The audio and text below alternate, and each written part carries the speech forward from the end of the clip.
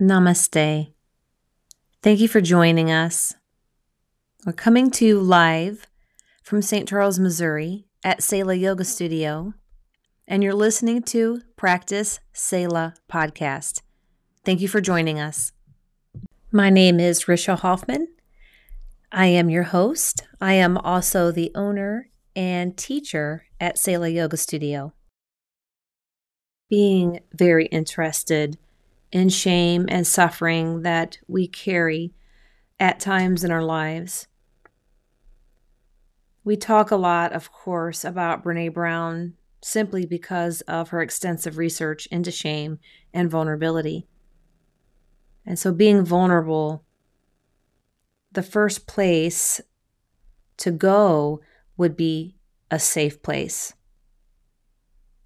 And so that is our hope here, is that when students come here, one person might not think that the space being as small as it is feels safe.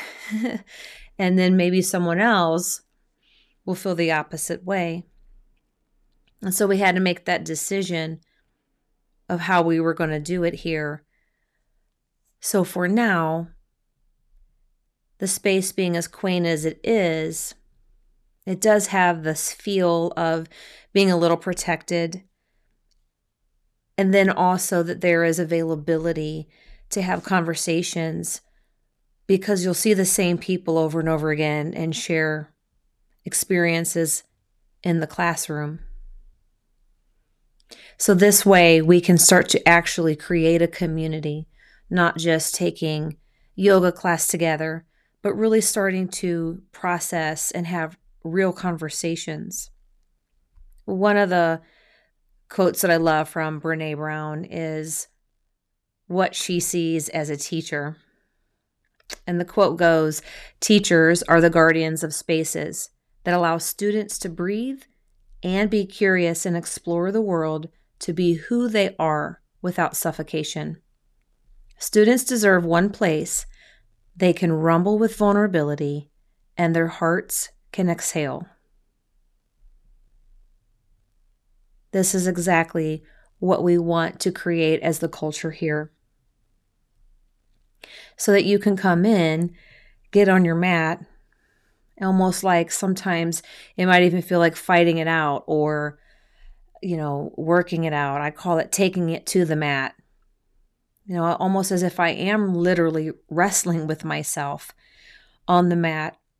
Sometimes it's sheer frustration when I come to the mat to work it out. Other times it's surrender. But what I find most often, that it is the latter.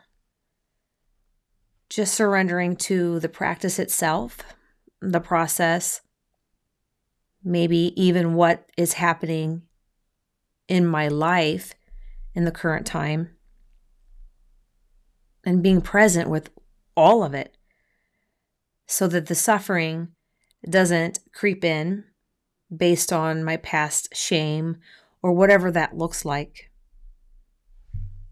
At Selah Yoga Studio, we are very interested in helping students overcome things that have created obstacles in their life. So those things could look like anywhere from abuse, addiction, abortion, divorce, anything that could hinder any student, whether it looks like a physical limitation or a mental, emotional, as well as a spiritual limitation. So practicing yoga here, while of course we have a physical practice on our mat, but we use that more as a tool to see into the things in our own life that may be creating a hindrance. And what's so cool is that the mat becomes a mirror so that we can peer into maybe the things that we think, why we think that, our relationships. So as an example, if I'm moving quickly from one place to the next on my mat, am I doing that in my relationships? going through the motions without awareness. So as you start to slow things down and watch intently, you can notice if the shoulders are level, right? Coming into down dog or pushing up into plank. And starting to pay attention to the very subtle things that are happening in the body so that when you leave the studio and you're off your mat, you can start to see the subtle things in your life and starting to pay attention to what is happening, what's going on, why you think the way you think. So it is this beautiful reflection. And doing yoga has so many benefits physically, but also mentally, emotionally, and spiritually.